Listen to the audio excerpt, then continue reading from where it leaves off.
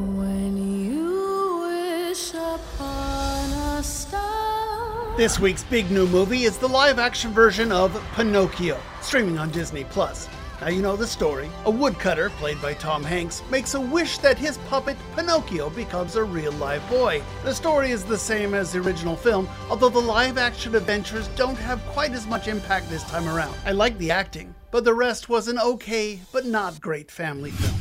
This is 476 Barbary, right? Yeah, I'm renting this place. No, I booked it a month ago. Barbarian is a twist little horror film about a woman who finds that somebody else is staying in the house that she's renting. Now this starts off as a Me Too film, but there are bigger dangers lurking in this creepy little movie. Your uncle is the king of France.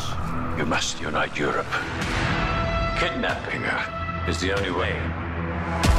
We don't kidnap women. Medieval is a generic action film set in the Middle Ages as two rival kingdoms struggle for power. Now the battles are bloody and effective, but the story left me cold, even if it is based on real events. If you choose to fight, you may die. But for your cause, and that is a good death. And that's what's new this week at the movies. I'm Sean McBride, the movie guy. First up, let's say hi to Sean. Hi.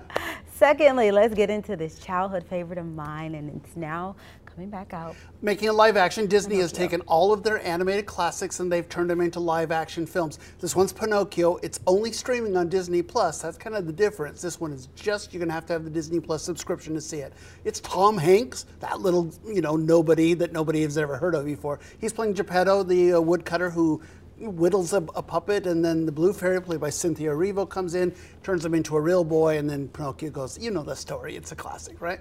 Hey, look, I think the acting is pretty good here. I really love Keegan-Michael Key, for example, playing the fox. He's a lot of fun. I love Cynthia Erivo. Just having her sing that song is wonderful. But I gotta say, I didn't see much of a reason to remake this. Really? If it's supposed to be about morality and teaching boys how to be, better people, I'm not sure I got any of that. Acting is fine. I'm not saying it's bad. A lot of people are really piling on this one. I think that is not the case at all. I think it's fine. Okay, but well, I just I'll don't have to think just it's try special. and check it out and see Disney Plus. It lives up to what I thought it would as well. Let's go over to the next movie, Barbarian. Barbarian, which is probably the best of this week. It's a horror film, and it's an interesting film, and I won't really spoil anything here, but it is a woman, she goes to an Airbnb only to find that a guy is already there. And so you think, oh, this is going to be like a Me Too type of a situation, but then it's going to take an interesting twist, and I'm not going to spoil that, but it's not what you think it's going to be. It's a creepy horror film. That's Bill Skarsgård, Pennywise, is playing the guy there.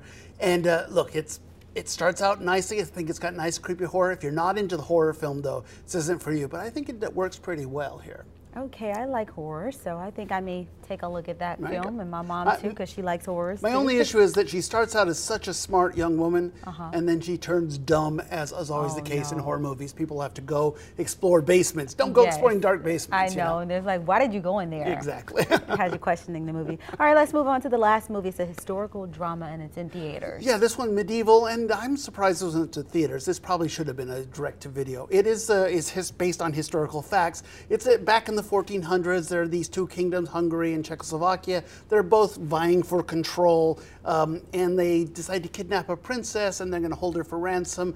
And I just didn't care about any of it here. Gotcha. But the battles are bloody, and the battles are pretty good. I think Ben Foster is a little miscast. Michael Caine's also in it. The most expensive film ever created in Czechoslovakia. I didn't care about any of it at all. Probably not the most expensive, and you didn't care. Yeah, exactly. Wow. So. But it'll come out on DVD or on home streaming soon enough, and that's when you should see it. So. All right. Well, thank you, Sean. He joins us every Friday with the latest movies coming out on home streaming services and in movie theaters.